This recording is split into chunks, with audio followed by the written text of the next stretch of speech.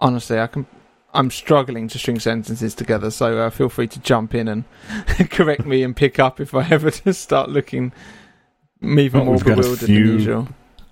Got a few questions in Twitter we can answer, and a few people on the Slack channel, I think. Maybe if there's people on Slack and in the space, they can ask us questions real time we can respond to. But so in terms of we don't have a super solid plan. I kind of vote we just wing it. I vote we wing this one.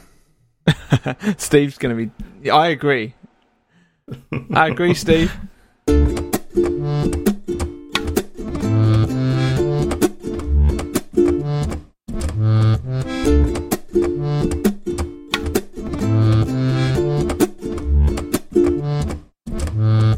Hi, everyone. I'm Jordan. I'm Chris. And I'm Ben. Welcome to Fireside Swift. Chris, how you doing today or tonight, sir?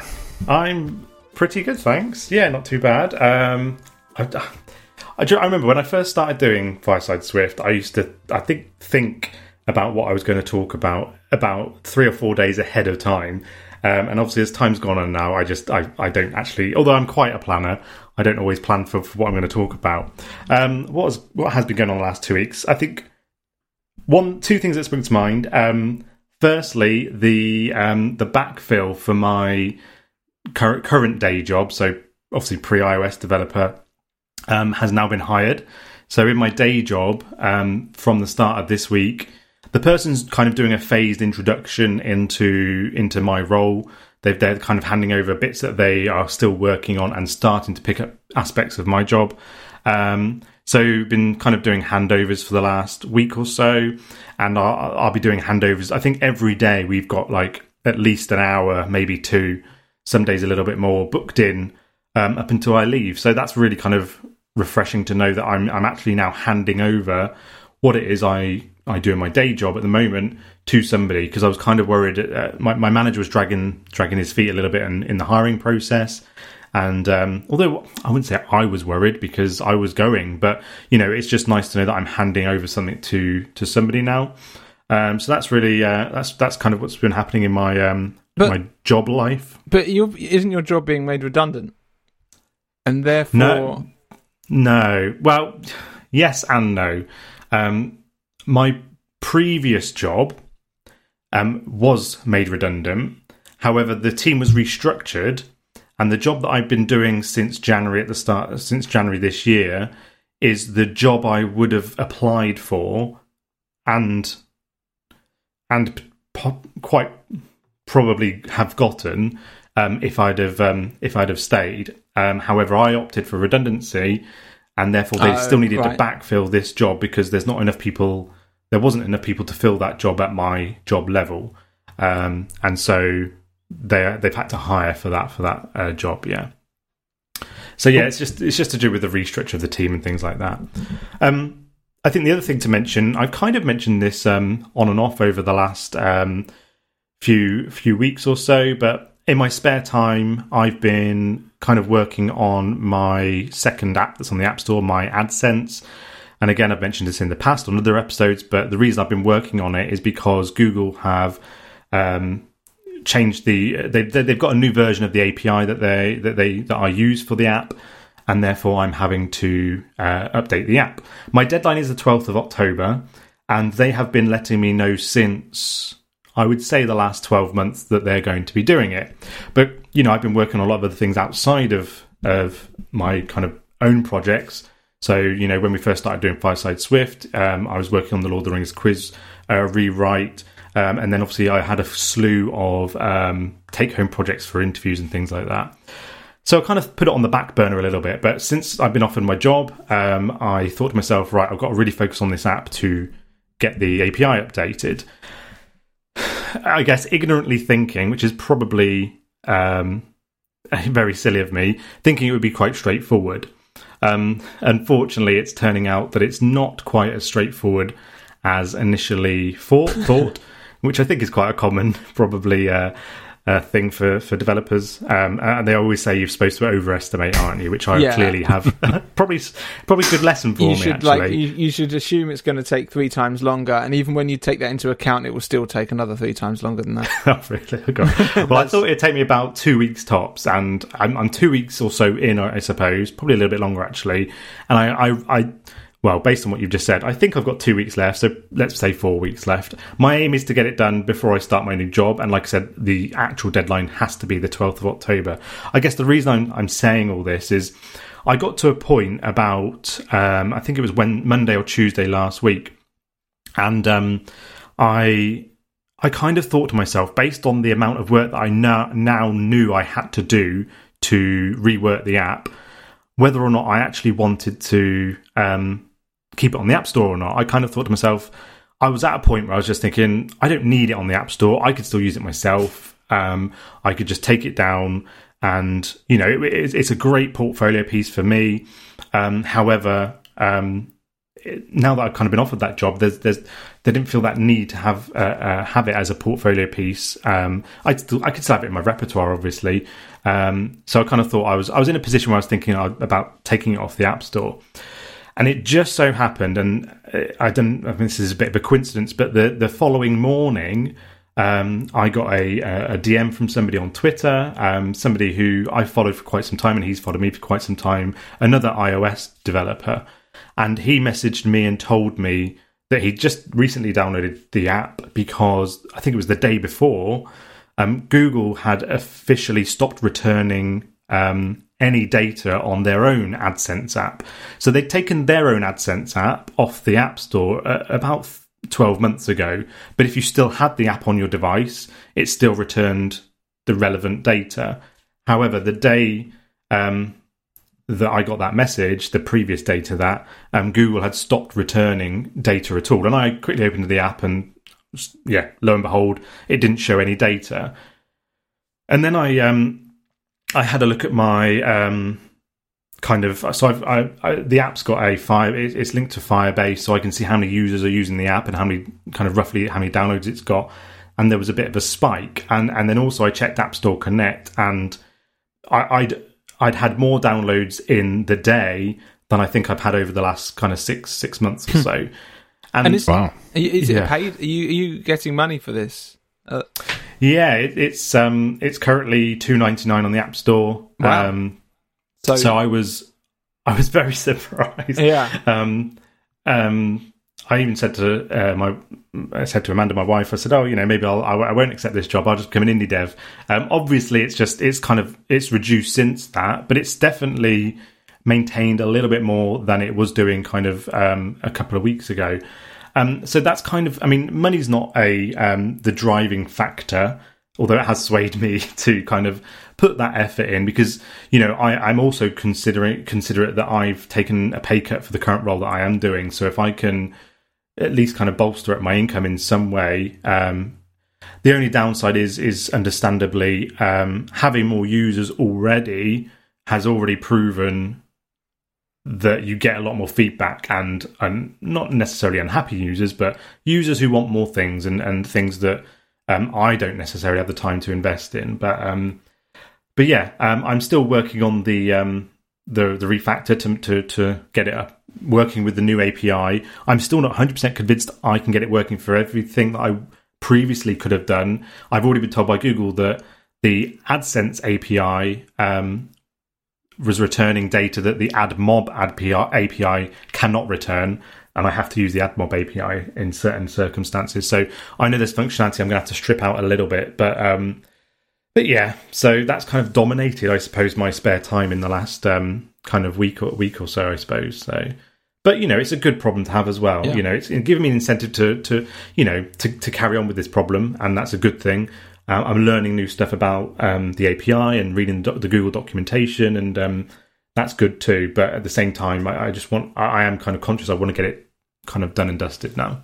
Yeah, you're experiencing like proper indie development where people changing, like your business model relies on certain data, and then you're relying on a third party that have said no. Now you're going to be getting different data, and it's just Absolutely, and I've had to change it. Yeah, like I said at the start, a lot more I've had to change it within the app than I originally kind of anticipated. So yeah, just taking a bit more time. That's all. Cool. Well, yeah. If you need any help, feel free to give me a shout. I was at a point where I thought, who can I talk to about this? But I'll, I'm cracking on for the time being, and I'll definitely. I think it depends how close I get to that 12th of October date, and you got a while. You should have I've got some time. I'm confident I can get it done. As a way of time has a way of disappearing quite quickly. Yeah, exactly. Anyway, how are you, Ben? How are you getting on? Yeah, well, as we talk about in the after show, I'm extremely tired, so I apologise if I don't make any sense at some point today. But other than that, very well. Maybe later on I'll tell you about an app idea I've been working on. But at the moment, something I didn't get to talk to you guys about was what I was up to on Tuesday, the day after we recorded. So a couple of days after we recorded, kind of a friend of mine from college that I've started speaking to again since he joined my gym. He's been working in tech ever since, and I kind of left the whole area and the industry, and then came back to it later in life. He just kind of out of the blue messaged me and said, "Do you want to go to Essex Marina in an hour?" And just like, and it was about 5 o'clock or so. He's like, "Can you be there at 6?" And I'm thinking, and I know he's got a little boat, and what he said is that there are hundreds of seals that live off the local MOD site where they set off the bombs and everything, and there's no people around, so all these seals have just bred in this area. And I don't think I've ever seen one up close before, or even in person. And so just randomly I went down there, and we went out, and he let me drive his little boat, which was fun. And and then we got out, and it was the perfect night. So it was about maybe half an hour or so until sunset. Perfect, not too many clouds in the sky, no wind, so it was like the water was like glass. And as we pulled up around the corner, and if you look on the Slack, I've just sent a video of the seals, and they're quite inquisitive, and they all just run down and slide on their bellies down the mud and into the water, and then come to see you. And they kind of try to keep their distance, but the longer that they're there, the closer they are. And I brought my drone, but because we're near the MOD site, it wouldn't take off. No. So that was my first question, actually, whether you'd bought that. I would love to have flown the drone. I'm going to try it again, because I think I can probably do it. But I want to go over them as we're coming up, and so you can get a really nice shot of them sliding down. I think it would be incredible. So yeah, it was the most wonderful experience ever, just to be bobbing in perfect silence. I had a DSLR. That's how I got the pictures that I've sent you on the chat as well. And I'll have to stick them on Twitter or something. So yeah, just able to see the seals as the sun's setting behind them, and they sound like dogs, and they're quite kind of playful.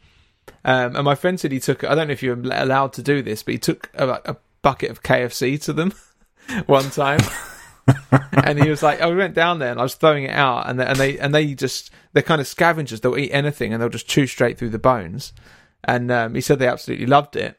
But you have to be a bit careful, because if they know you've got food, they will actually jump in the boat with you. But they're not aggressive, but they're so heavy you can't move them. So you basically just have to wait until it decides to move on, I guess, or throw some food overboard. But that's what I've been doing, other than my usual work. And hopefully you like the pictures. Yeah, they look fantastic, don't they? It was really good. Yeah, it was something else. Yeah, other than that, all good. How are you doing, Jordan? I've remembered you this week. Oh, thanks. I'm good. I've been good. It's been hot in New Mexico again this week, but that's all right. I'm just I'm counting down the days till I go on my little long weekend vacation. So a week from today, which for people who are listening to this when it publishes, week from today is a Sunday. We record on Sundays. But I'll actually be in Los Angeles visiting Steven. Hey. I'm looking forward to that, and it should hopefully be a lot cooler there than it is here, right near the ocean and all. Stephen and I briefly discussed, like, oh, what if we record an episode while we're out there? But I think I'll be busy. Not to interrupt your flow, but Stephen's on the live stream, and no one else has told us that you're muted. Maybe it's because me and Hef have been speaking for a while, and they didn't realise, and they thought there was just awkward silences where you were talking. Well, now that I'm not muted, I'll TLDR everything I just said. Next Sunday, next weekend, I'll be in LA visiting Steve, and that'll be fun. Oh, I can't wait for you guys to meet up and kind of. I want to see pictures of you guys together. I know that we have them already. We'll take pictures. We'll send some to you. I might even tweet some if I remember that Twitter's a thing. I only remember Twitter exists like a day or two out of the week. Can you do pictures? Sorry, can you do pictures with like each of your arms out by your sides so that I can Photoshop me and Heffin under your arms? So as if you're totally, four of us together. Absolutely, we'll do that. Sorry, Heffin. I look like a hobbit. No, I was going to say I even got a notification pop up to say Jordan No Handle has tweeted, and he hasn't tweeted in some time. Do you want to check it out? So even Twitter knows. Yeah. Well, I think Steve and I, we briefly discussed, or it might have been in our group message, we're like, oh, well, what if we record an episode while I'm out there so that we do one where, half of us are in person, but I think we decided I'm going to be busy doing touristy things like eating seafood and getting drunk. We could record it whilst you're drunk. That could be an interesting show. That would be even worse, and I don't know if you guys know, but Steven cannot hold his liquor. Now, he claimed. Well, neither can I, to be honest. He claims to be a better drinker than I am, and to be honest, I'm inclined to believe him. And he's typing in the chat now. I know, that's why I'm saying this, because he's not he's not on the episode today, but he's listening to the Twitter space and responding real time in Slack. Don't worry, he doesn't know what's coming up. He didn't hear our previous conversation, did he? No.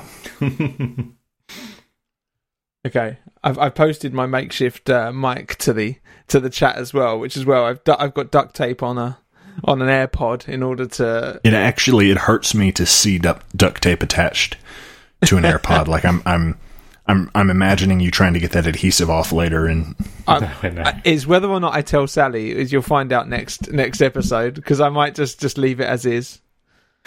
Whether or not you tell Sally, it's in the Slack channel. It's going to be on the show. She'll know. She won't listen. Well, she doesn't listen. No. Well, she told me that I told her not to listen, but I don't think that's true. We'll invite her to the Slack channel. Don't you dare! This is one. She bought these for herself, so I feel bad that I've gone and duct taped them. But what can you do? Needs must. People need to hear live. I care about the Twitter space. But that's all I've really got going on this week. It's not incredibly exciting here. I haven't had any seals or long bike rides. Or people replacing me at work. Should we move on to follow up then? Yeah, yep. I appreciate that you're taking on Steve's. You are Steve. I've not admitted to that, but I'll take the first follow-up. So, firstly, last episode we finished recording and we went onto the Twitter space, and Joe Cab kindly let us know that it was our 4-year, or very, very close to the 4-year anniversary of Fireside Swift. So I thought, what better way to celebrate that than to use Joe Cab's spreadsheet and do a little birthday pop quiz. And now we've got Steve on the chat. I'm just wondering, he can reply in real time. Yeah, we could always do what we did with. Oh no, he can't talk, can he? I was wondering if we could do what we did with Donnie on the Sean Allen episode, but yeah, I think he's milking it a little bit. I reckon he can come on audio briefly. Sorry, Steve. He's going. He's off now. Stephen, time for me to leave. So I've got 4 quick questions for you, Jordan and Ben, just on some trivia, some Fireside Swift trivia. Okay, great. And anybody else in the Slack, if you want to guess as well, then pop your message into the Slack channel. So, when did the first episode of Fireside Swift air? Okay, now we can work this out. I'm going to go with approximately 4 years ago. I need a specific You want an actual date. date? Okay, so I think.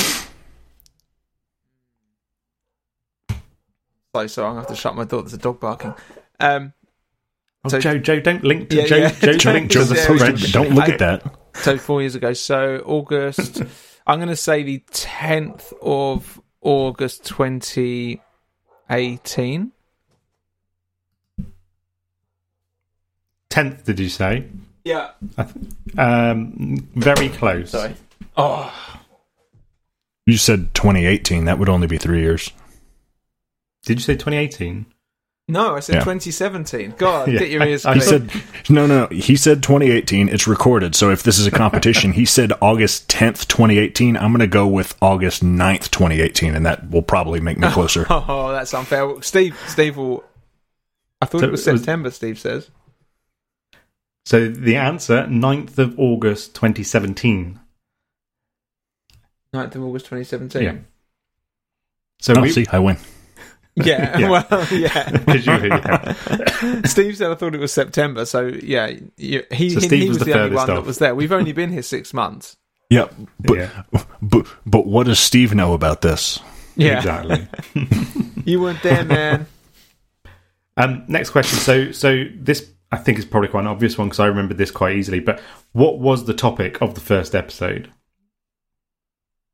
Oh, Ooh. optionals. What do you think, Jordan? God, I don't remember. I have no clue. Steve knows. Steve says he knows this one. Yeah. Okay, go on, Steve. Well, see if Steve could type Let Steve it in. answer in Slack. Now, did you know this? If you were to have been asked this, Yeah, I remember. Yeah, there we go. So Steve's commented. Ben is No right. way! Ben is right. Optional. It was optional. oh, I'm well happy with that. For a bonus point, although I'm not scoring this whatsoever, can you remember the episode title? I wonder if Steve might know this. Does it have optional something in the title itself, or is it completely No. unrelated? It's slightly related, actually. Something about what the nil or something like that? Is it? Yeah, that's it. Yeah, what the nil? That's it. Perfect. Oh, getting. I'm really, really pleased with this. And Joe Cab, the title was in capital letters. I'm pretty sure it was. Yeah, I know. So next question: what episode was Paul Hudson in, and what was the topic? Like specifically what episode number? Yeah. Don't you know your history of Fireside Swift? I'm going to say 34. Oh, not bad. Right, here you go, Jordan. You've got a ballpark now. 30. The answer is 43. So 34 is... That's what I was thinking of. Switch My, it, my yeah. brain. I wouldn't and- wait to see if Steve knew that one. He missed the question. Well, fair enough. The topic was speaking at conferences. And the last question, which actually I'd written yesterday, but actually the answer now is probably a little bit off, actually. So the question is how many episodes has Steve been absent? So do you want to include this episode that we're recording now? Okay. Or is partially present? I think we'll include this as Steve not here. That is a good question. So we're including this one, Steve said. I was on something Well, okay, like so 6 or he's 7, already been absent like 2 this season. at least, wasn't it? 8. So Steve says 8. I think it's less than that. I was going to say 5. I'm going to say 6 then. So the answer is 4. So 5 including this one. No. Really? So, like you say, this will be the 3rd episode this season that he's missed. Well, but hold on. I think this is the 3rd episode this season he hasn't been on, but one of those was the WWDC one where we planned on just the 2 of you recording. I wouldn't call that as a missed one. I just searched for, on Joe's spreadsheet. I think he's listed any of us that were absent. So, yeah. Because I if you include any that Steve wasn't in, it's 5 including this one. I did one. I think I did 1 or maybe 2 without Steve and just with Zach. If I'm thinking about that right. Yeah. But yeah, okay. It's a lot less than I thought. And this is going. Yeah, I'm just calling this out. This is according to Joe Cab's spreadsheet, which he has said on the Slack channel, does not make mistakes. Yeah. There we go. Great. Anyways, that was the slight the birthday pop quiz. Why does my mic keep turning off on the Twitter space? Yeah, no it's idea. on for me at the moment. Yeah, I just unmuted it, but I looked down and it was muted again. It's so funny watching Steve and Joe Cab go back and forth in the chat live. This is great. Okay. Right, so shall we talk about the actual follow-up for the episode? So the first piece of follow-up we have here is from Stuart Lynch. So he said to us here that we might need to pick this up with Steve, actually, when he's back in 2 weeks' time. So he's messaged us, tweeted us to say, I want to differ with respect to Git through Xcode. So just to mention, on the last episode that we recorded, we talked about developer tools, and one of those things that we talked about was managing Git through Xcode. And I think most of us weren't in favour of that, and I think Steve was very adamant that, it was pretty terrible, to say the least. So, but Stuart's got a different opinion, which is that he thinks that for people starting out and sole developers, it is a great introduction and solution. And he's actually also linked to a YouTube playlist that he's put together with his own videos on why he thinks, not just thinks that, but about using Xcode to manage Git. I mean, it works. I mean, yeah, I think Steve's problem... He's typing now, probably furiously, but it's better than nothing, is what Steve's put. It's better than literally. He is technically correct. It is better than nothing. Yeah, yeah. He said, but literally anything else is better. Okay, now there's 2 different arguments there. Does it work like for the intended purpose of being an independent developer? You're pushing, you're pulling, you're doing merge conflicts. Versus, is it better to do it elsewhere? I think it is capable. Jordan. Well, those don't have to. Those aren't mutually exclusive. It does work for the intended purposes, and you can absolutely you can use it like you're talking about. But other tools do work better. When I got started, I started off, and maybe I'm biased because I started off using SourceTree, but I started off using SourceTree, got used to that, tried it through Xcode, didn't like it, and eventually just moved on to using Git through the console.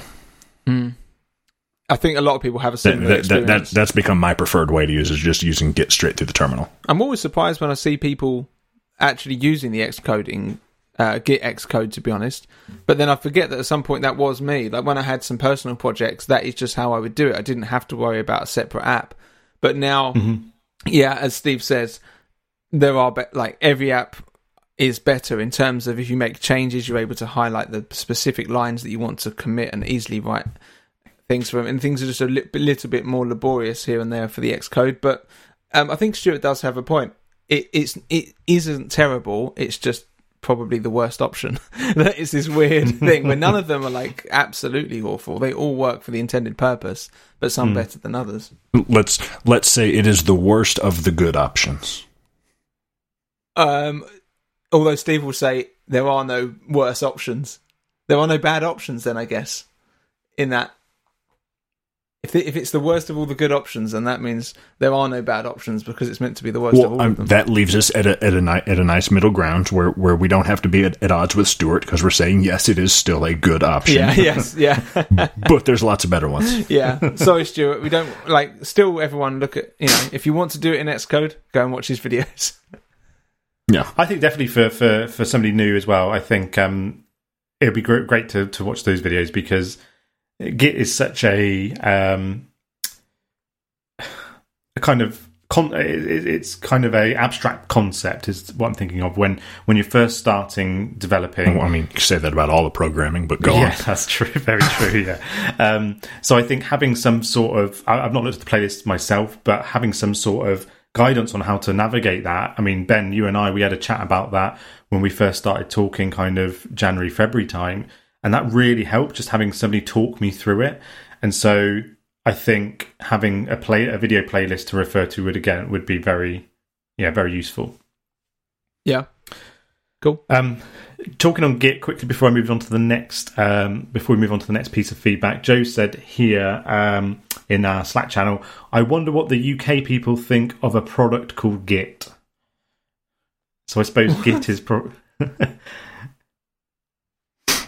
I suppose the use of the term Git in the UK is, I imagine, not used in the US. It's kind of a pejorative, right? Yeah. Yeah, I mean, it's used a lot as well. Oh, in terms of you're such a git. What a git. Yeah. Yeah. You old git. Like now at the quiz, the team that are they win pretty much every time they turn up, and it's a group of maybe 3 or 4 kind of science teachers and this sort of thing, and they're just called the old gits, for example. Cool. An unpleasant or contemptible person is the dictionary definition for a UK git. I think it should move its way over to America at some point. Ben, do you want to take the next piece of follow-up? I'm just thinking, are you in the show notes? You're asking me. I am in the show notes. You're asking me to read. Here we go. Because we talked about a diff/merge tool, so you go ahead. Okay, so this is from Emmanuel Posa. I'm going to go with that. The best diff merge tool I've used is Beyond Compare. Yeah, I think I had that in my notes and it wasn't actually mentioned. He says, I'm using it in conjunction with source tree. Whenever there's a more significant change that I can't quite understand, I just open Beyond Compare from source tree with a keyboard shortcut. Have either of you ever used Beyond Compare before? I've never heard of it. I have. Not for anything remotely related to this, but yes. Yeah. Just comparing differences between files, yeah. Yeah, and I've used it, and someone was able to tell me what the UI looked like in comparison to something else, because it's got like a 90s UI, really, like worse than Jenkins or anything, if you're familiar. And we used it because we had 2 branches that behaved differently, but where there was no diff, like there was no diff in Xcode or any source control, but the 2 files acted completely differently. So we used Beyond Compare to do that, and it is actually very good. I found it like there maybe is a bit of a learning curve because it does feel very old school, but you can compare anything you want and you can be very specific about what's going on. So yeah, I agree. It was on my list of things to talk about, and I forgot to. So yeah, I think that's probably one of the best comparison tools around there, Beyond Compare. Cool, thank you. Brilliant. Just lastly, I also wanted to call out, I've not quoted them or anything. However, I noticed over the last week or so, I don't know if there was an ongoing thread or not, but we were recommended by a couple of people as useful or interesting, I don't know what the words we use, but podcasts to listen to if you're interested in programming, Swift, iOS. So I just wanted to thank a couple of people that had recommended us. So that was Gigabyte Dan, Teached Rob, which I think, Ben, you mentioned as well, and also Robert Ramirez. So just wanted to say thank you for recommending Fireside Swift. It's really, really great. Yeah, really appreciate it. It's great to have people... I've just moved things on the show notes. It's amazing to have other people kind of suggesting us, especially in those lists of kind of good podcasts. It was Rob Percival that did it, and he was the first person that I learned iOS development from. And when I did my first kind of app that I was selling, it was basically off the back of doing his course, or the complete iOS developer guide. So it's just amazing for someone that I learnt from and who was a professional teacher before I even started my first line of code, and have him say I listen to Fireside Swift, or it's on his list of things that he listens to, which is just amazing. It's very odd how things turn out. Brilliant. So Ben, so Jordan, so Chris. Today I think we're talking about Q&A, is that right? Yeah, That's right. So we're doing a Q&A today. God, I'm so worried about Stephen's reaction to this. We asked on Twitter before, because we at the last minute, unfortunately, Stephen, we haven't actually mentioned, but Stephen's not well today. Have we mentioned that today? So that's why he's not here, and he's currently freaking out that there's been no segue, and for some reason has getting the blame for it. That wasn't my. So he messaged us a few hours ago saying unfortunately he's ill and can't do the show. So we took to Twitter and said, okay, we would like Steve for the next topic, so let's do some Q&A and we can see if people had any questions. And fortunately they did. So we're going to spend the next half an hour or so, we might even need a bit longer, answering some of the questions we received on Twitter, which are actually quite interesting. So can one of you guys read the first ones? Because I'm not on I'll Twitter. go with the first one. So the first one we have is from Talik Lippi, and I'm sorry if I've mispronounced that.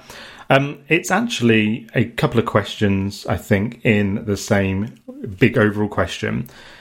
So I'll read the whole tweet and then we can maybe have a look at breaking that down in some way. So the question that he's asked is, what does it take to be an iOS developer? An iOS job and an app in the App Store. So I think it's a couple of questions in what, unless he's saying, sorry, that what does it take to be an iOS developer? Is it an iOS job or is it an app in the App Store? Now that's an interesting question, isn't it? Yeah. It's quite philosophical. So what do you think? I've got an opinion on this, I think, and it kind of stems back to when I first started learning iOS development, and I think it's very easy to label yourself, especially because I think, when I created a Twitter account, you kind of got your bio, so you want to put something in there. You also may be creating other, like a GitHub profile or whatever it might be. And I always, when I first started out, I was always an aspiring iOS developer. Now, one thing, I read an article, again, this was probably about 2 years or so ago, and realistically, I'm not saying, you're definitely an iOS developer the first day you read a line of Swift code. However, if you are practicing and learning how to program, then, and obviously we're saying this is specific to iOS, but it could be any, platform or language, there's no reason why you cannot say that you're an iOS developer. You don't necessarily need to have, I wouldn't say you necessarily need to have an app on the App Store or you need to have a job in the field. There's plenty, or even in indie dev, there's plenty of different avenues. And I think if you put aspiring, I feel like you're maybe doing yourself an injustice in some way because, by that point, I think when I read the article, it still said I was an aspiring iOS developer. I had 2 apps on the App Store and I was still trying to get that career, that job offer. However, I was still an iOS dev. I knew how to write Swift code. I knew how to create a basic, project or an app. And so I think it's not necessarily just one thing that says, right, I'm an iOS developer as a career now, so that means I am an iOS dev. I feel like I've been an iOS developer for at least a year or so, despite me not even having a job offer in the field. Yes, I might not be in a position that I am a hireable iOS developer, but I am still an iOS developer. I might not be doing things in the complete correct way, but there's plenty of iOS indie developers that would make a living out of doing iOS development. And if they've not been offered a job, they would still be an iOS developer. I'd like Jordan's thoughts on this before. We'll get Stephen's thoughts if we provide a better segue. So Jordan, what's your thoughts on this? Because I'm really mulling it over at the moment. It's a seemingly innocuous question with kind of a deep answer, kind of as Chris was getting into there. You don't want to when you're thinking about, how you're presenting yourself to maybe to other professionals or to prospective employers, you gotta tread this line between, you don't want to misrepresent yourself, but you also don't want to sell yourself short. And I might not have the best take on it, because I think I tend to be a little harder on myself than most people do. I don't call myself an iOS developer. Certainly not professionally, but even like I'm willing to call myself a web developer, a JavaScript developer, all kinds of things like that. But I haven't really taken to calling myself an iOS developer, because that's the hard part. I don't have anything concrete I can put after the word because there. I feel like there should be some sort of milestone, but I think about it as like, oh well, I'll know it when I get there. I think, yeah, I mean, I do, as you can see from the mess from my office, I do woodworking, but I don't call myself a carpenter. I think how I refer to myself usually is based on what I do full time, as a rule. So even if I'm an indie developer, so when I was first selling my apps to other companies but kind of working part-time elsewhere, at that point I would say, oh, I'm an iOS developer, because I'm actually making like income, or at least I'm committing my career and life to this role. Like when I was younger, I was always kind of working in various customer service roles, and it was kind of customer service representatives. But when like the majority of my time was playing the band and doing like I was kind of touring with other bands as a session guitarist. At that point, I could put musician for a short amount of time, which was interesting. But I never really made too much money from it. But in terms of what I do now, I think if I just learned and I wasn't doing it full time, I would actually say it's kind of not what you were saying. I would say I'm an aspiring iOS developer until it becomes my main source of income, until then I am just a person who can create. Who one of my skills is to make iOS apps. If you know what I mean. Like one of my skills is that I can make boxes. I can also make iOS apps, and whichever I choose to do full time, that becomes I am an iOS developer. If you know what I mean. But it doesn't. But yeah. So would you say that it kind of sounds like it relates more to what it is that you choose to do as a living? I think so. And then the big question is, okay, what if I've chosen to do it as a living, but I'm not yet doing it for a living?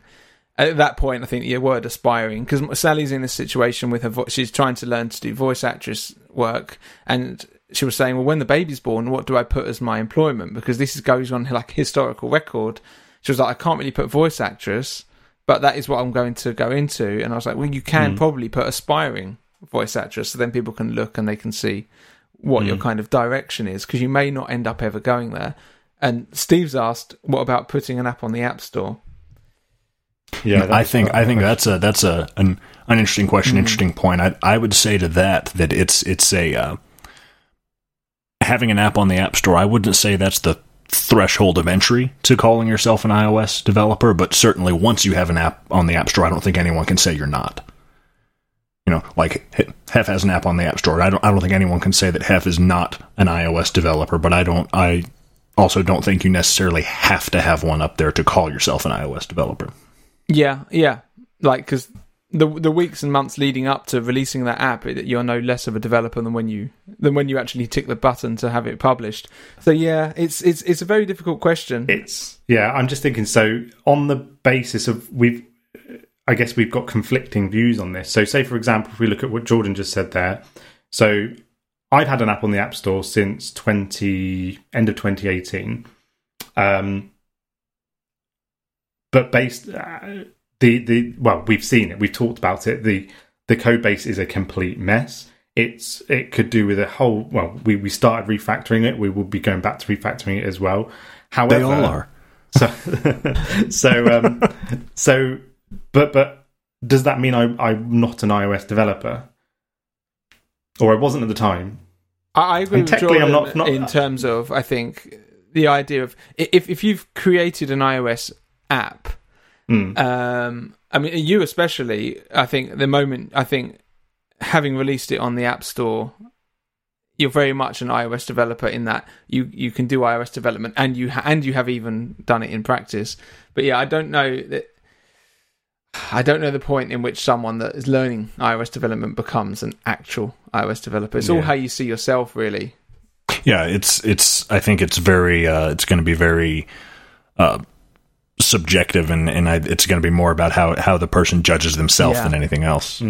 If whether you feel like you've done enough or know enough or are good enough to call yourself an iOS developer or not, I think that's ultimately what it would come down to for each individual person. Yeah, and I think code quality doesn't really come into it because most people's code is trash if you go back and look 6 months prior. So yeah, I think Joe Cabs raised a good point in the chat.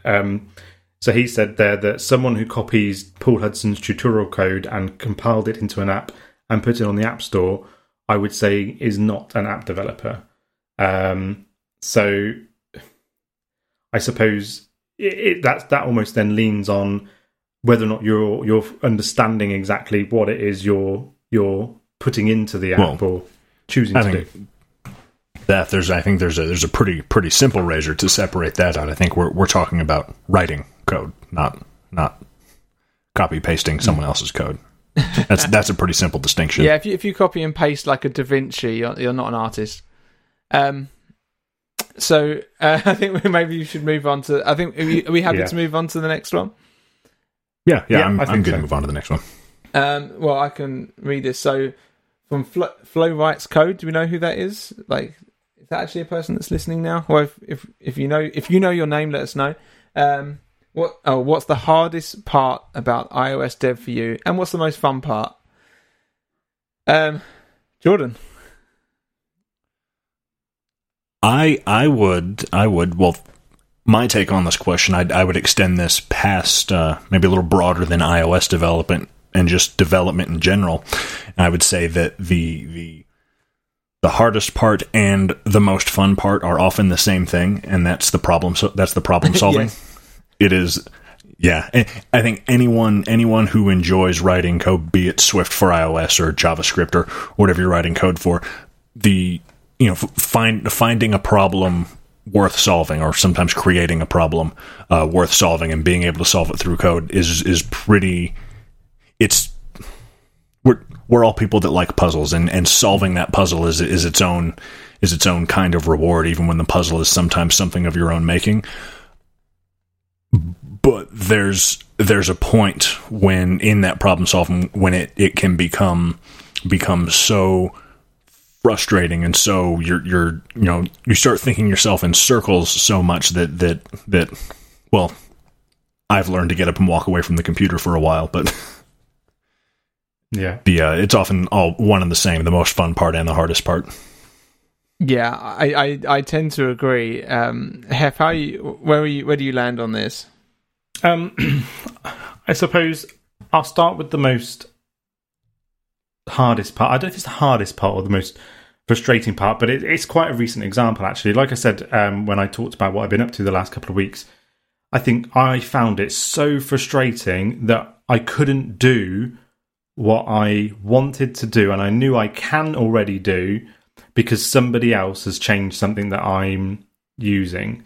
So I spent hours reading through documentation, reading through Google's API websites, looking at example requests, sending example requests through Postman, and not necessarily getting any further, or I didn't feel like I was getting any further. I mean, I clearly was getting further because by failing, you're understanding what you can't do, and then you kind of progress forward with that. But I found it so frustrating and just hard that I couldn't do what I knew I could previously do with the API calls. Yeah. So I definitely found that quite difficult. And again, that's kind of when I thought to myself, well, should I throw in the towel? Not with iOS development as a whole, but this specific project that I was working on.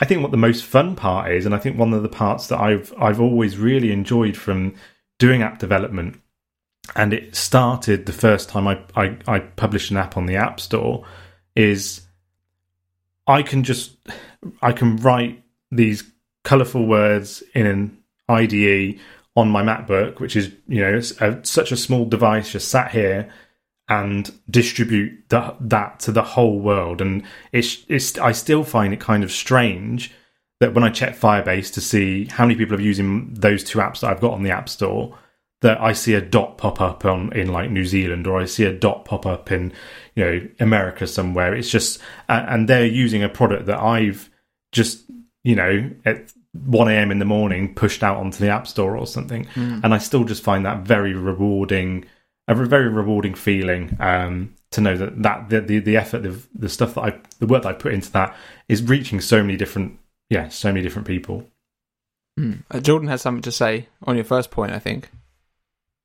Oh, I was just gonna, on your first point, I was gonna say that reading documentation in general can be pretty hard, but reading bad documentation is an awful experience through and through.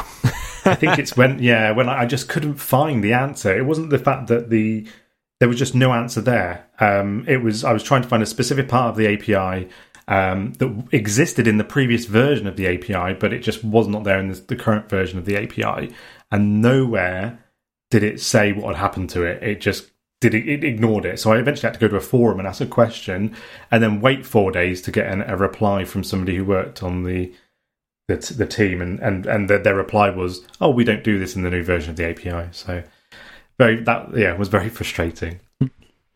I think from my side, I'm getting like I think even when I met with Steve, he mentioned something similar to the hardest part for me, and it's it can be really frustrating, like kind of what you were saying, when you don't know and you are struggling to find the answer to something, and the annoying part is when you know that you should be able to do it.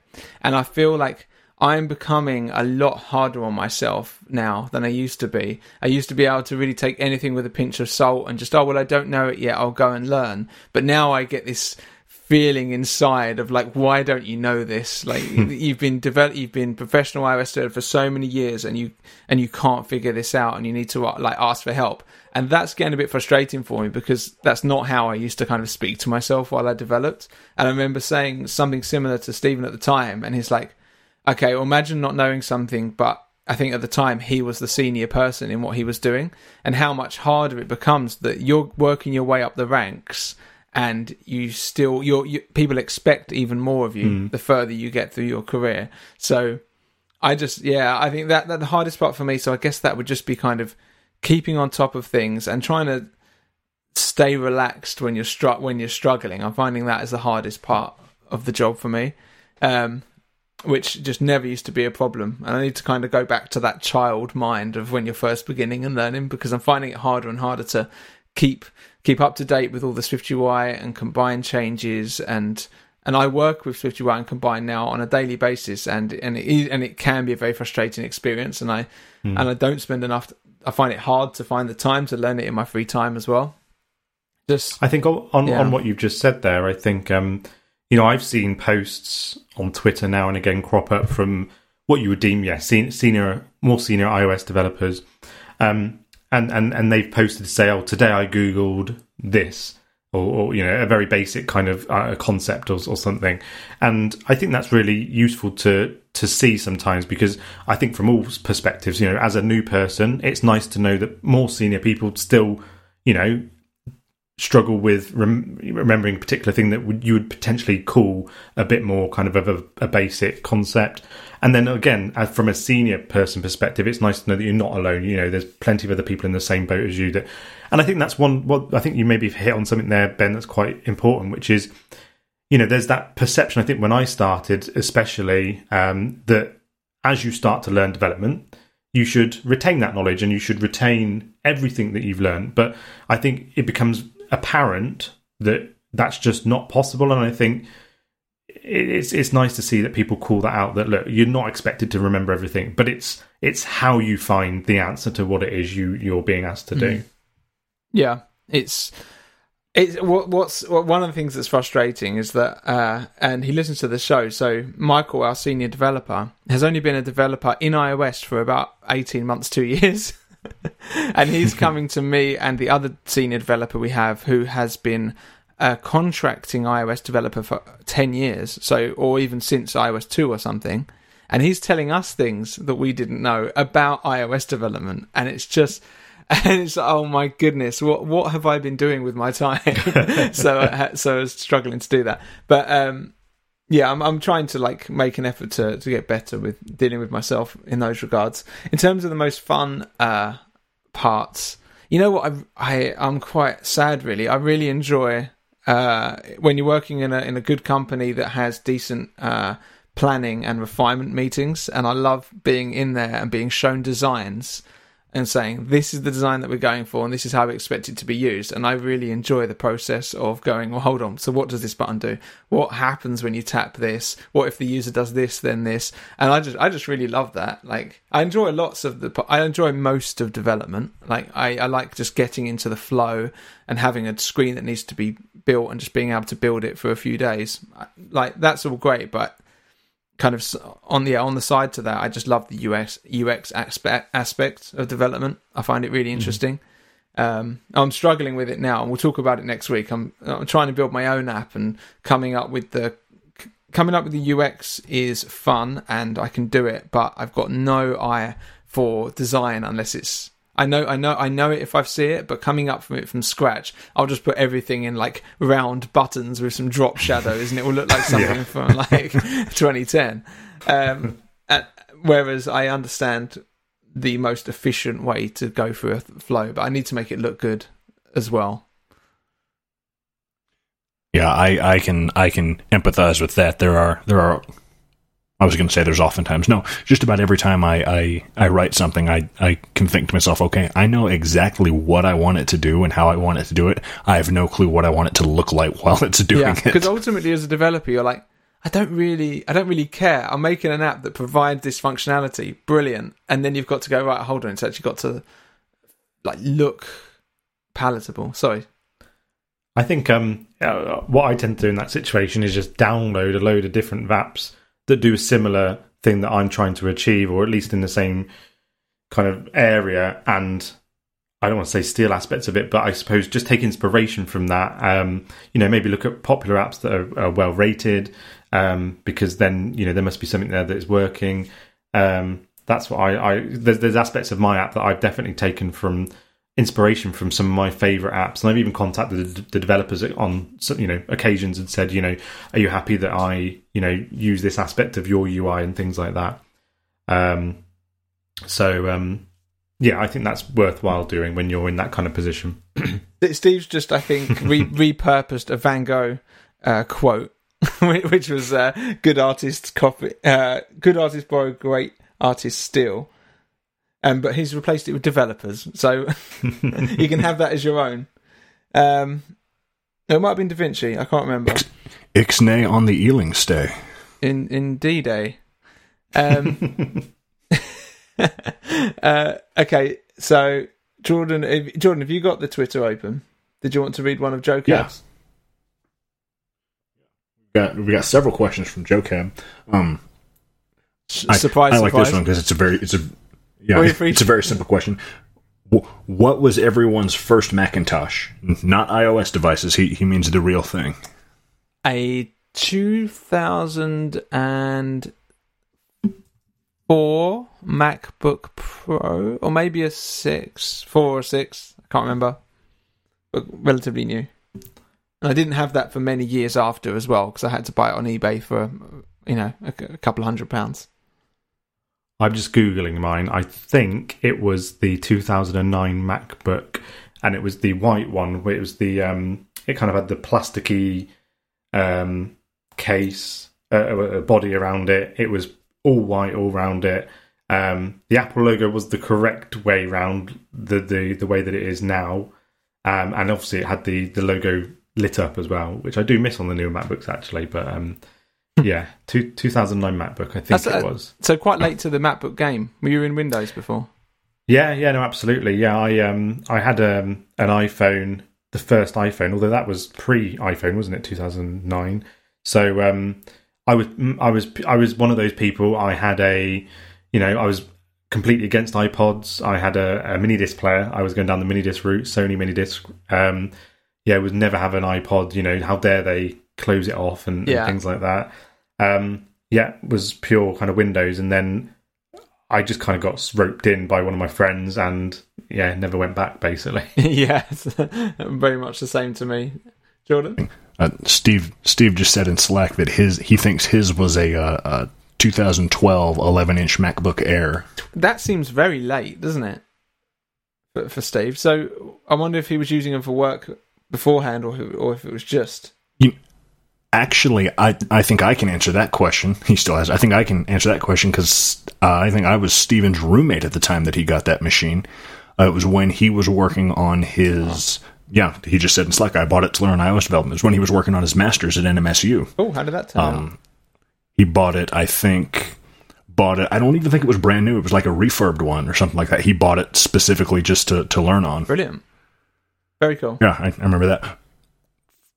Mine was, it depends how we're going to define ours, because it's the one, mine and mine alone, it would be the 2015 MacBook Pro that I'm actually on this FaceTime call on right now. But if we want to stretch the definition of mine a little more, when I was a kid at home, my dad had our computer that we had for a while at home was one of the first iMacs, with the CRT screen and that big plastic case, that big like teardrop shaped plastic case you could get in a bunch of different colors. We had the strawberry colored one. Had like a 6 gigabyte hard drive in it. It's amazing.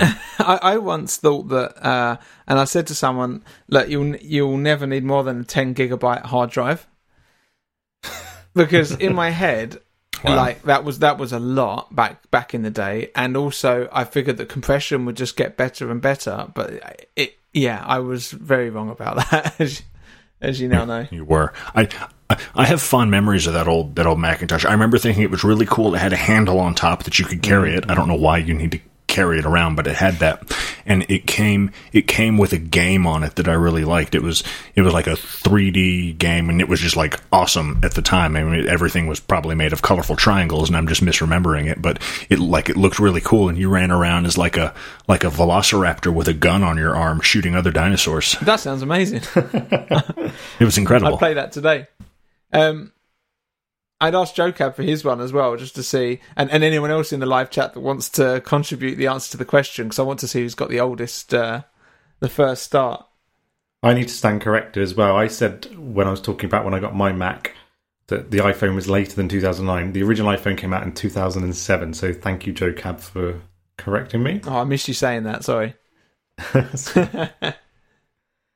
Let's just say it. I imagine Stuart might be listening to this episode as well and can't believe how late we all had our first MacBooks. Nanosaur. Okay, so should we move go on? Yeah, you can go with it, Hef. Right, so I'll go for this one. So this is from JoCab. So for those of you who don't already have an app in the App Store or a developer account, what kind of apps would be the first you'd create? Well, that's not me. I technically don't have an Apple. I don't have an app in the App Store or a developer account. So, but I'll let you guys go first. I think Chris is the only one here exempt from answering that question. So Jordan's this question is explicitly for Jordan. Then in this case, if you don't have an app in the App Store or developer account, what would be your first app? You just said you don't have an app in the App Store or developer account. Yeah, I mean, don't split hairs. Technically, I have the unpaid developer account, and you could count like my professional apps, but I don't count my professional apps. Anyway, God. So, first app. He's going to steal your idea. You're going to have the first app. Well, it's a brilliant idea. Am I supposed to have just like a flash of inspiration live here on the podcast? But don't say it. There's iOS developers listening, and it'll be done by the end of the week if you mention it. No, well, that's the thing, because I have the one I've been working on off and on with Steve, but I don't want to say too much about it just because I don't want it to get stolen. Yeah. With all like dozen people that listen to this podcast. So if someone said, all right, Jordan, you have to make an App Store app like today. Well, not literally today, but you have to, start working on one right now, brand new, and publish it. I would have to go with some sort of... It's such an impossible question. I've got. So, okay, I know, I got it. Actually, I got it. I would want to make some sort of network analysis tool, because at work, and this is what made me think of it, at work, I carry around a Windows tablet with me sometime, or sorry, not a Windows tablet, an Android tablet with me, because there was a really good network analysis app on Android that does not have an equal on iOS. And I don't know if it's a limitation of what you are and are not allowed to do with an iOS app, but there is just not one that's even, there's not an iOS like network, like Wi-Fi analyzer tool that is even close to as good as the good ones on Android. What do you mean? What does it do? Like you can use it to you can see in real time on the screen like all of the different wireless networks that you're picking up, that you can pick up in the area, and what the signal strength is, and all that. That is a cool idea. Sounds interesting, and it does sound like the sort of thing that Apple would kind of prevent us from releasing, doesn't it? I know there were some things that allow you to kind of test your signal strength in real time and things like that, but it doesn't give you much information at all outside of just how powerful it is. So, I'm not saying I want to make I don't want to make like a packet sniffing tool. I'm not trying to make Wireshark for iOS, but I thought Hef had an idea. No, I was just thinking. I was going to say two things. So, firstly, I'll talk about, I think, probably what got me into even considering iOS in the first place. So, I think it was about 2014. My friend and I had an app idea, and this was obviously pre any kind of understanding of how to do any kind of iOS development. And it was, we thought we were onto something. Thought, we could make the app, and it could make us a lot of money. But what we kind of we mocked it up. We looked at kind of blueprints to understand what it is we wanted to do in the app. We kind of did a bit of market research and things. And then it was kind of a point of, one of us is going to have to learn how to do iOS development. Or, we kind of thought, do we want to invest in something and maybe get, you can hire people to do it for you. And looking back on it, obviously it's a very basic idea, and actually, I'm glad I didn't go down that route. But it was we decided to call it the Game Shelf. We even had a title for it, and the kind of premise is that a user could log into the app. You could, I don't know if anybody's used. There's plenty of movie apps that do similar, where you rate movies and you can add them to libraries of movies you want to watch, movies you've watched with friends, etc. We wanted to do the same thing, but with games. So Xbox, any games. So Xbox games all the way through to like Atari games or whatever. And that was kind of the idea that we had. And I've actually got a project somewhere. I think it's hidden away somewhere. Where I started to learn Xcode, and I put together some screens and things like that. And I revisited it again about 2 years ago. I think before I started my Lord of the Rings quiz, and I found an API that was free to use that returned a lot of data for game data for you. But at that time, it was just too much for me to understand, and I bit off more than I could chew, and I gave up with it. I think now I could pick up something like that and absolutely produce something. But I understand now as well that the effort that would go into something like that wouldn't really pay off. So, and there's plenty of other apps out there now, especially that do very similar things and would probably do it better than I could do. Yeah, that's actually that's not a bad idea. And if it has been done, then it's a good idea, which is always nice. There was an app that I really liked that was basically the same idea. You could rate podcasts and movies and games within the same app as well, which I thought was pretty cool. The only other thing I was going to mention was for anybody who was thinking, what would they do as your first thing? Now, I mentioned on the last episode that a guy called Zach, who listens to the show and interacts with us now and again, him and I have been chatting on and off over the last kind of couple of months or so, well, years or so, but properly over the last month or so. And he's in a similar position where he's kind of wondering what do I create? He wants to create an app, but he just doesn't know where to start. Sean Allen actually put out a video about 2 weeks ago, which was essentially that problem: is what do you start on if you want to start on a project, and how do you kind of approach that? So I definitely recommend watching that video. And Zach and I had a chat last night, and he's just going to hope he doesn't mind me saying this, but he's putting together like a data conversion app, and it's something that's been quite basic, but it's just something that he can start with and get going with, because he's spent a long time thinking about it and not doing something. And I think that can be a very difficult problem that people have when they're starting out, which is, sometimes it's easier to just get going and do something, because that way you start learning and find out what does and doesn't work. So yeah, I think that's another good piece of advice anyways that I would give. Yeah, I mean, if you wait around for the perfect app idea that you think is going to make you a lot of money, then that's probably not going to happen. And you need to... The experience that I had I built 2 apps in order to get my first job. So I could say, I've got this app on the App Store, I've got this app on the App Store. And they're both developed in... I used different architectures and very, very different styles. Like one was a kind of a social media type... well, not social media, but... You could still upload pictures and comments and things, and the other one was just a flag kind of flashcard app.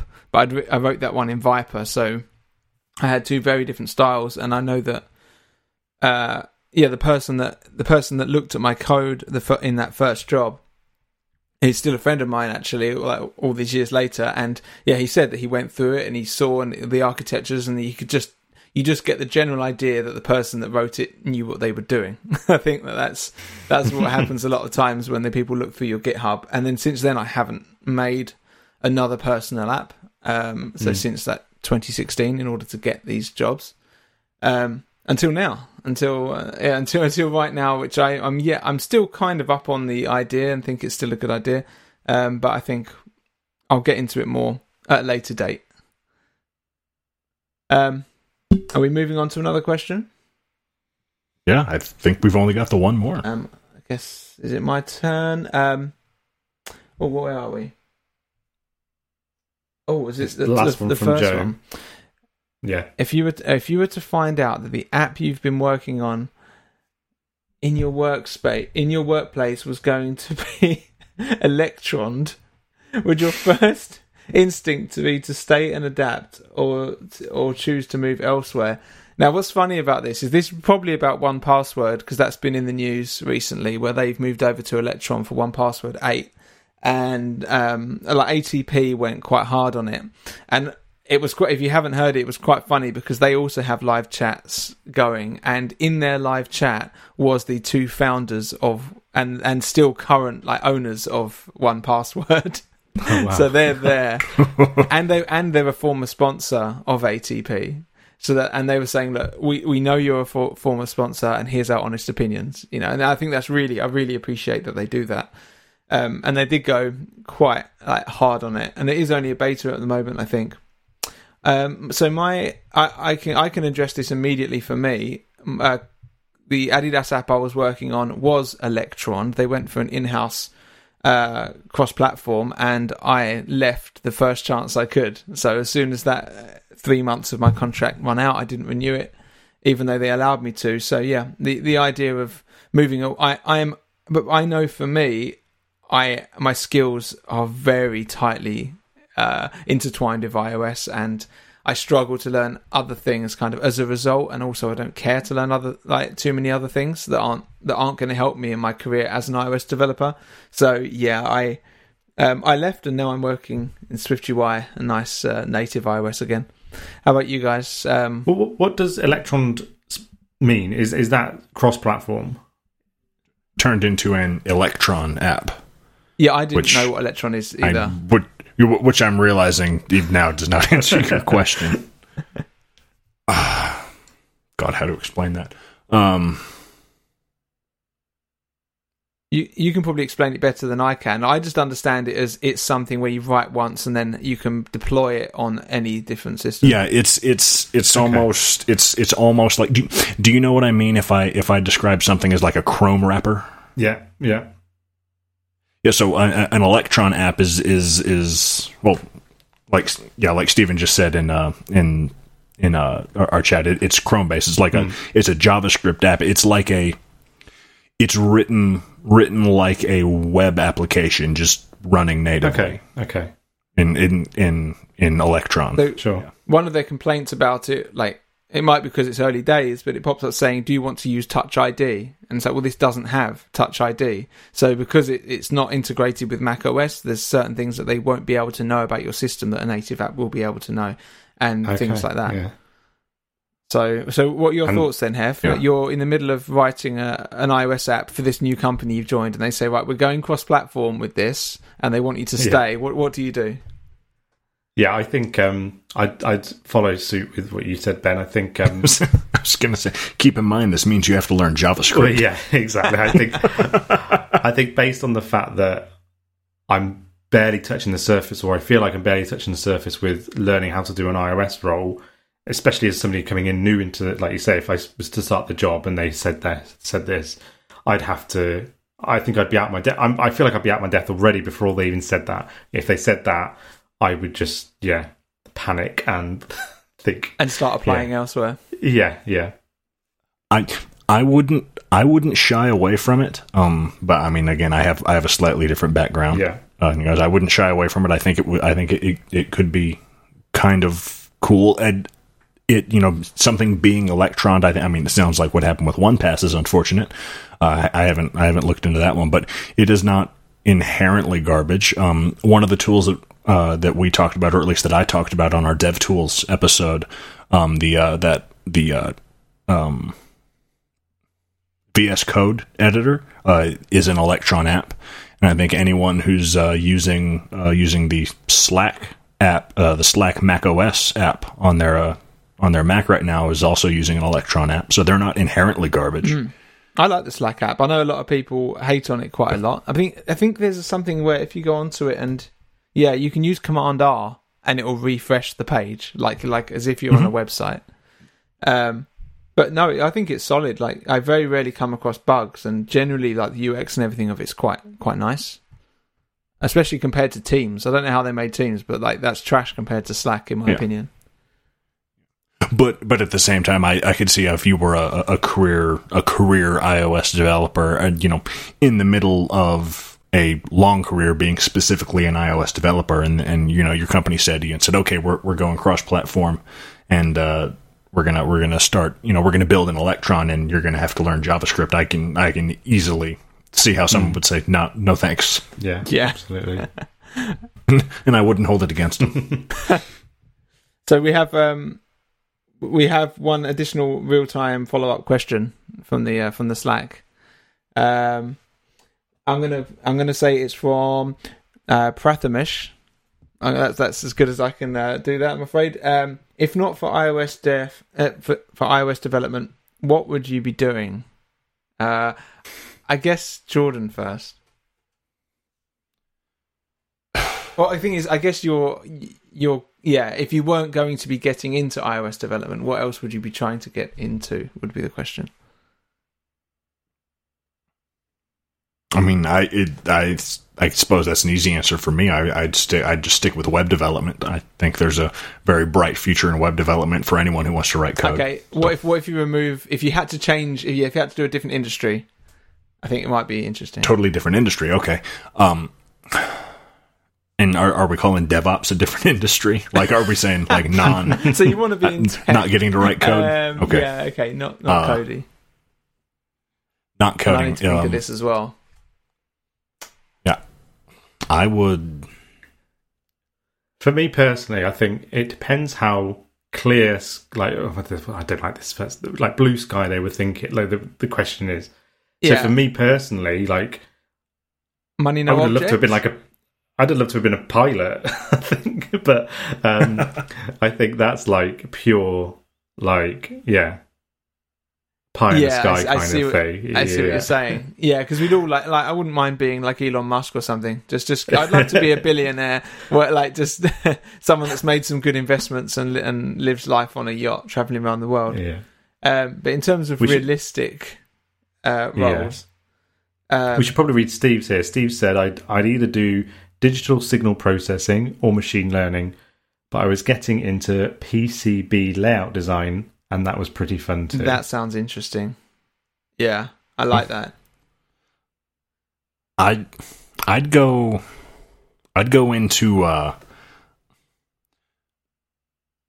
I might, I'd go into, it would involve, go into probably a university or a lab or something, but I'd like to, I'd probably try and go into like research science or mathematics or, maybe something applied like physics. But, nice. A research science role would be great. That would be cool. A great fit for me. Never too late. No. The problem is, like, I think a lot of the jobs that would be quite, I have to say, okay, you have to remove money from the equation. So a lot of the times that you just like, well, that job does sound like fun, but I wouldn't be able to live my life as I want to if I did it. But I would love to do something like, I always think like I want to do something around like animals, something where you're kind of in nature but in this country, like outside is pretty crap for a lot of the time of the year.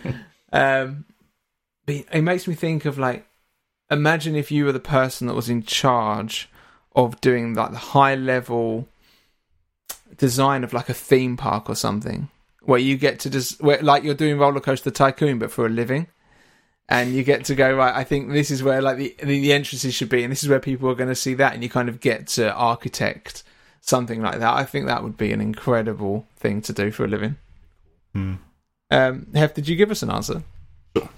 Well, pilot was one. However, I suppose a more realistic one, more grounded. I was always very good, very good. I used to be quite interested, and I did pursue it at one point too. I suppose avenues was technical illustration. So I remember I was very into doing technical illustrations on like Adobe Illustrator. I did some work experience once for a company here in the UK, and really, really enjoyed it. And it was doing technical drawings for I think it was manuals for Motorola, I think it was. But yeah, that was something I really was interested in at a certain point in time, and I did pursue it quite significantly when I was a lot younger.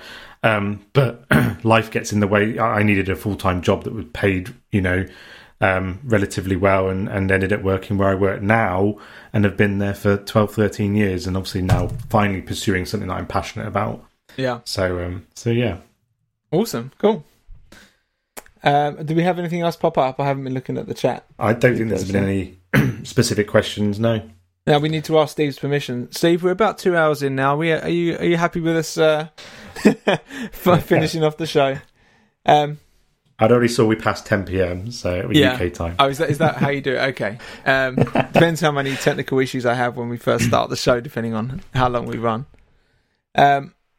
Should we move on to... So I think we discussed this briefly at the beginning, but it got cut off in that first Bosch recording. Ben, you don't get to call losing your headphones a technical issue.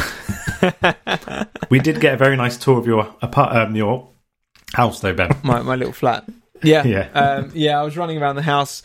I thought I'd just join the FaceTime while I was looking for it. Otherwise, you'd just be wondering what I was doing, and I couldn't find my headphones. But I'm enjoying. I bet the sound quality is probably just as good, if not better, off the AirPods with the duct tape. Perfect. So moving on to the next bit. So we don't have any shout-outs this week, and we've not had any shout-outs for some time now. So I thought I'd just do a little plug. So anybody listening, please leave us some reviews without sounding too desperate. But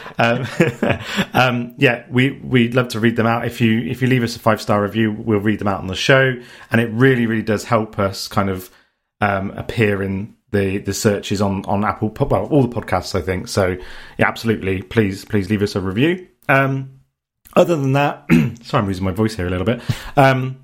I thought I'd just plug the Slack workspace. So if you have been listening, you might have realised that we're also doing like a live chat.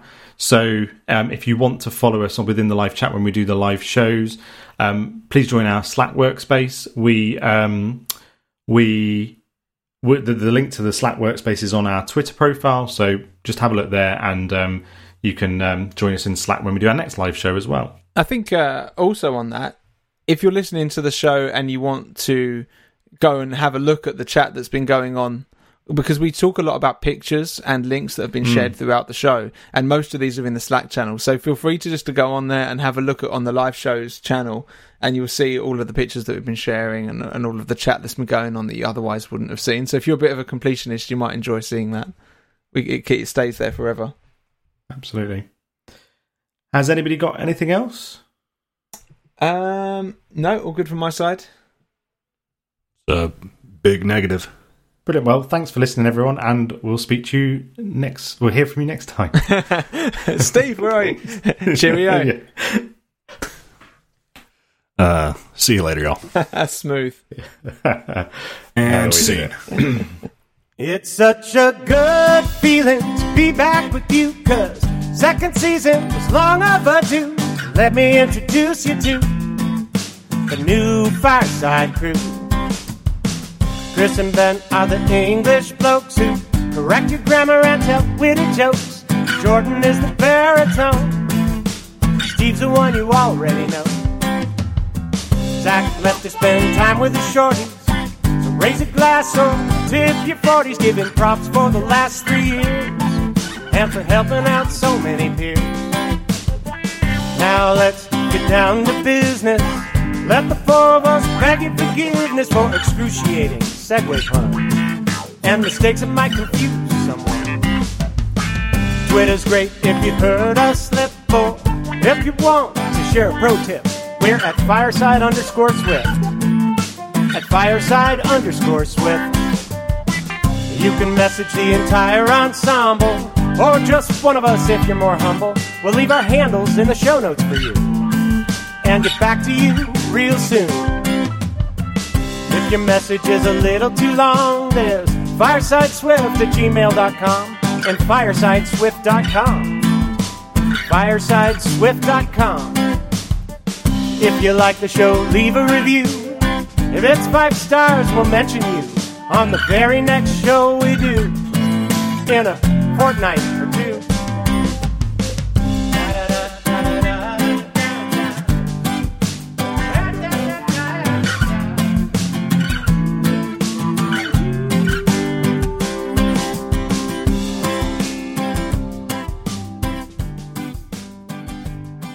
I made myself a coffee, and I do not drink coffee, but I've been so tired today that I thought today's the day where I'm going to need it to get, like, we're probably going to be talking for a few hours, and because it always makes me kind of really like anxious and edgy, and because I never really have caffeine outside of tea, I'm always very wary of drinking coffee, and I thought, no, I'm going to do it. So I got Sally's Nespresso machine thing, popped the capsule in, and did the bits, and a bit came out. I was like, okay, I was kind of expecting it to fill the whole cup up, but it didn't. It gave me like a centimetre or so, because I'm sure she's figured out a way to actually fill the whole cup up with it, but that didn't work.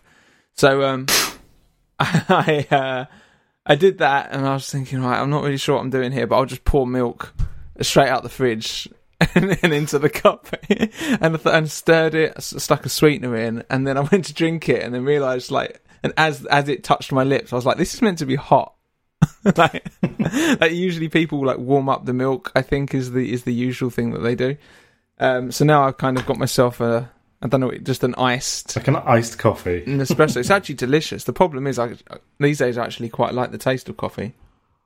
I think it depends on the volume of coffee. Like if I've got a really big mug of hot coffee, I'll pour cold milk straight into it, just because at that point, even less for the sake of the creaminess of the milk and more just to bring it down to a drinkable temperature. Yeah, just to get it in you as quickly as possible. Well, yeah, there's it. I say it just about every time I make coffee, but you know, I'll put a little milk in it, or if I'm not feeling in a milk mood, I will. It's like blasphemy, but I'll drop like an ice cube in it, that doesn't make it cold. It makes it less hot, because the thing I say every time is, well, I want to drink it now, not 15 minutes from now. That's a good point. The age-old, the amount of times I make coffee or something, or even just any hot drink, and you just forget about it. Again, I know I bang on about it, but having 2 kids, you just they distract you a lot. And the amount of times I've found a coffee like an hour later, and you're like, oh god, and then, it's debating whether to put it in the microwave and heat it up or just get rid of it. Seems like that would make you need more coffee. I flinched a little bit when Ben said he rarely has coffee outside of drinking tea. I'm almost perpetually caffeinated. Once you start, you have to keep it up. It's the way the biology works, I think. You know. Yeah, I tried to just kick it cold turkey once about 2 years ago, and I got to like day 3 of the worst headache I've ever had, and said, "All right, nope, I'm done. I'm going back." I think it takes like at least 7 days or so, because Sally had to do it. She was a huge caffeine junkie and was having a few cups a day, and as soon as she's pregnant, she's just dropped it all. She doesn't drink anything. She doesn't have any sort of coffee, and it maybe has like 1 cup of tea a day, and that's it. So, she felt really rough at first, but of course, when you're pregnant, you feel rough anyway. So it didn't really matter that there was an additional roughness involved. But as far as I understand it, if you have caffeine a lot, you have to have caffeine to get yourself to a normal level. But if you don't have it very often, you actually go above your normal level. So I wanted to talk about why I'm caffeinating myself today, and I put it on my Twitter yesterday and messaged you guys. So probably about 6 weeks ago, I started the process of ordering myself a touring bike, because a friend of mine, he cycled to Land's End, which is probably about 300 miles from where we are, to there, and did it over the course of like maybe a week or something.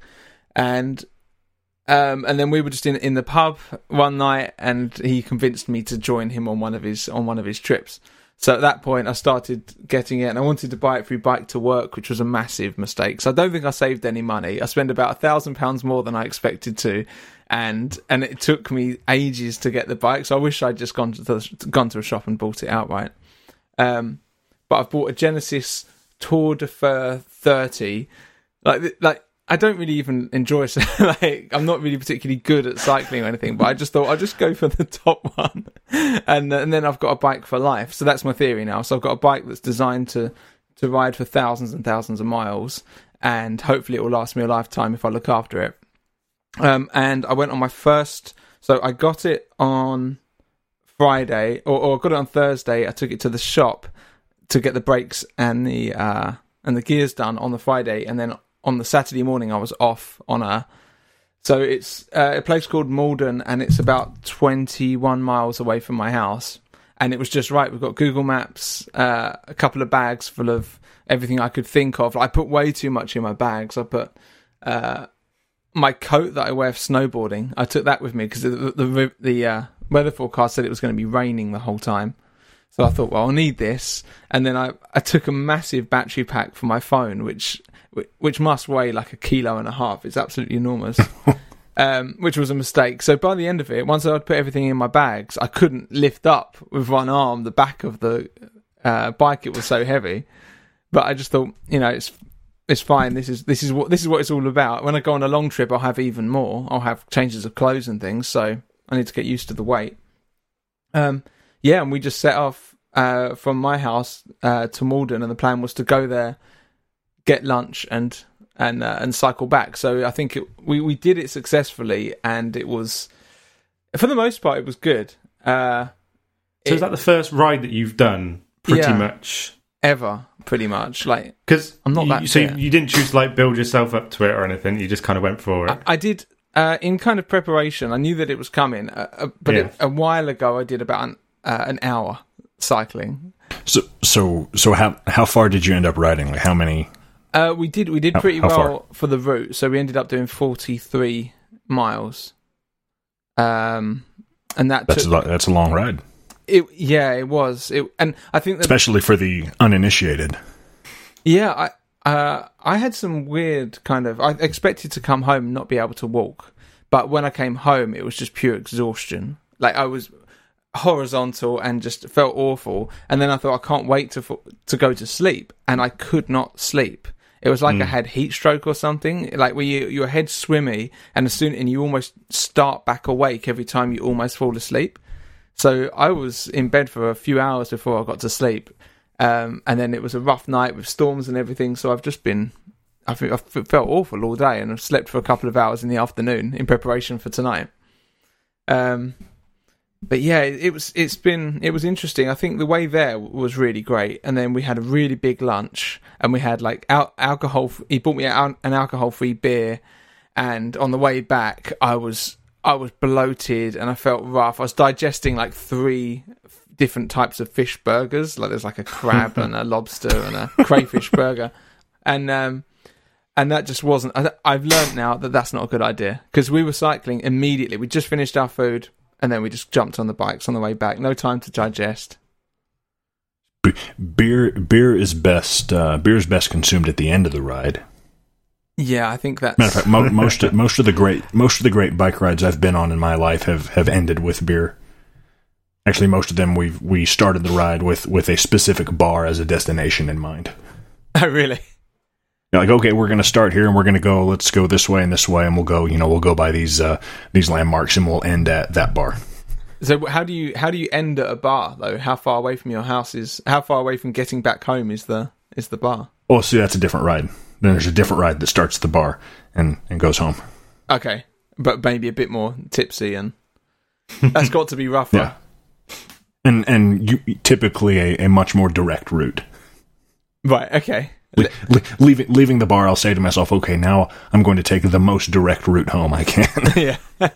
Via some bushes and... Yeah. Yeah. So what part of your body is hurting the most? None of it. My brain, I think, really? is the answer. But no, I've got no pain whatsoever, which is a worry, because that's usually if you have a really good workout, you'll hurt the day after. So I've either got away with it, like, by magic, because I was... On the way back, I was going up some very steep hills for a very long time, and I started standing up, and as soon as I did that, I got huge cramps down my right quad, and that's when I had to pull over, and luckily he had like a caffeinated BCAA drink that I could drink, which seems to sort me out. But yeah, I've immediately forgotten what you asked. Your body.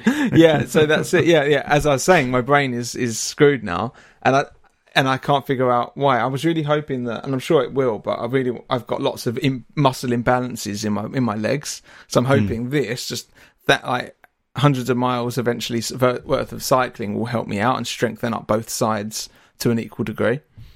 It was great. It was very tough on the way back, and I think I would definitely eat something different and have some time to digest before I go back. But as a first cycle, I was quite proud of myself, and I was like, I can't wait to get home and I'll tell Jordan all about it. So it was very exciting. How far? What do you? Thank you for thinking of me. Oh, thanks. You're the only person that I know really that kind of knows loosely. You understand the bikes, and because you've got tons of bikes and things.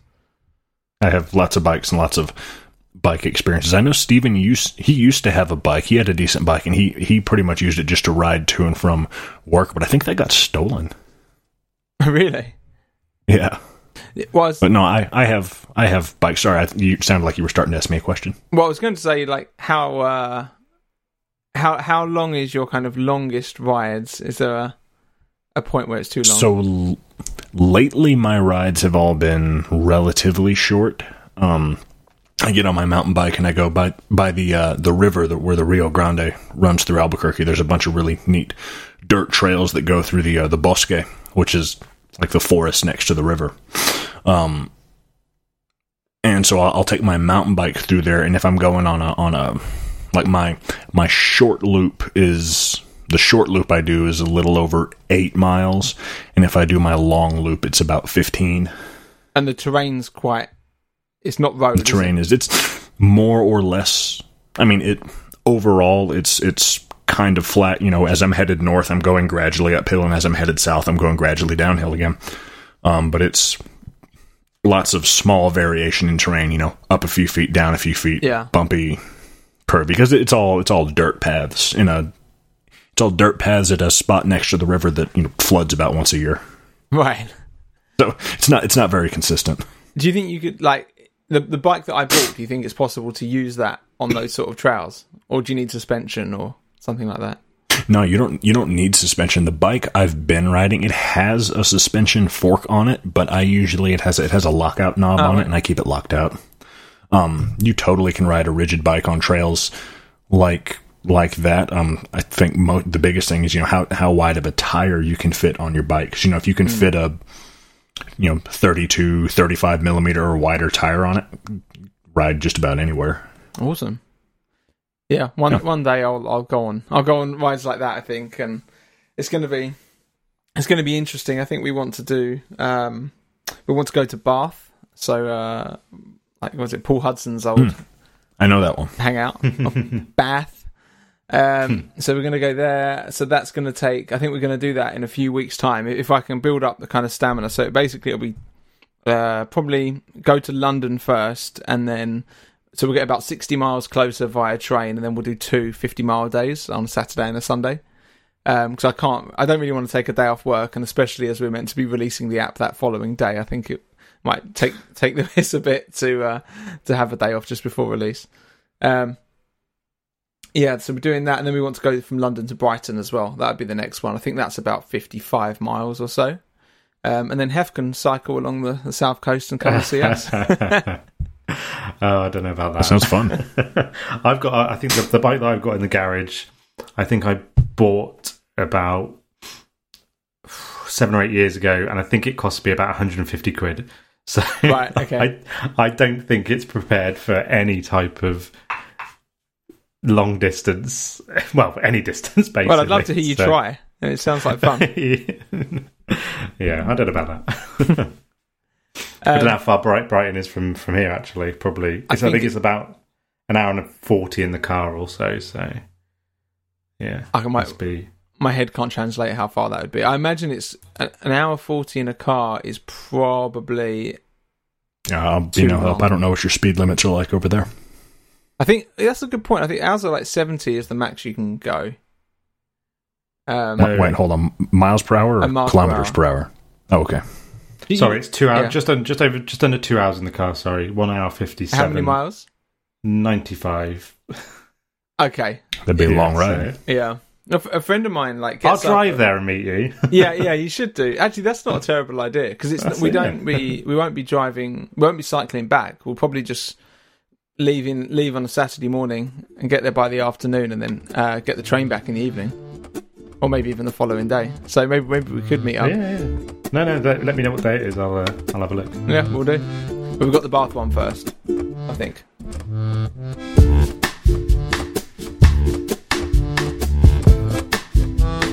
Ding!